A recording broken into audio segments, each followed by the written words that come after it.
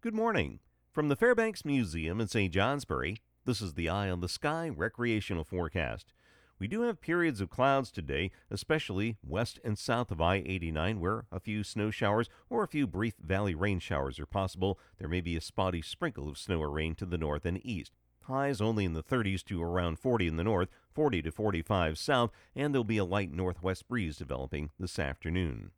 November can see quite a transition in the weather from the beginning to the end of the month. Average highs are in the 40s and 50s right now, but they'll cool down into the 30s and low 40s by the end of the month. And we do average snow, especially across the higher terrain, so we'll keep that in mind as your outdoor activities gradually change.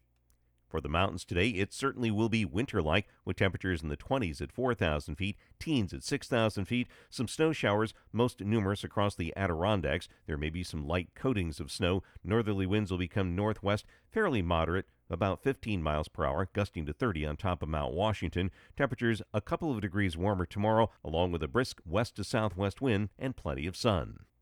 Across the lower terrain, winds will be light, becoming northwest this afternoon, around 10 miles per hour, and tomorrow, light winds will shift into the southwest, again around 10 miles per hour. I'm meteorologist Mark Breen with an eye on the sky.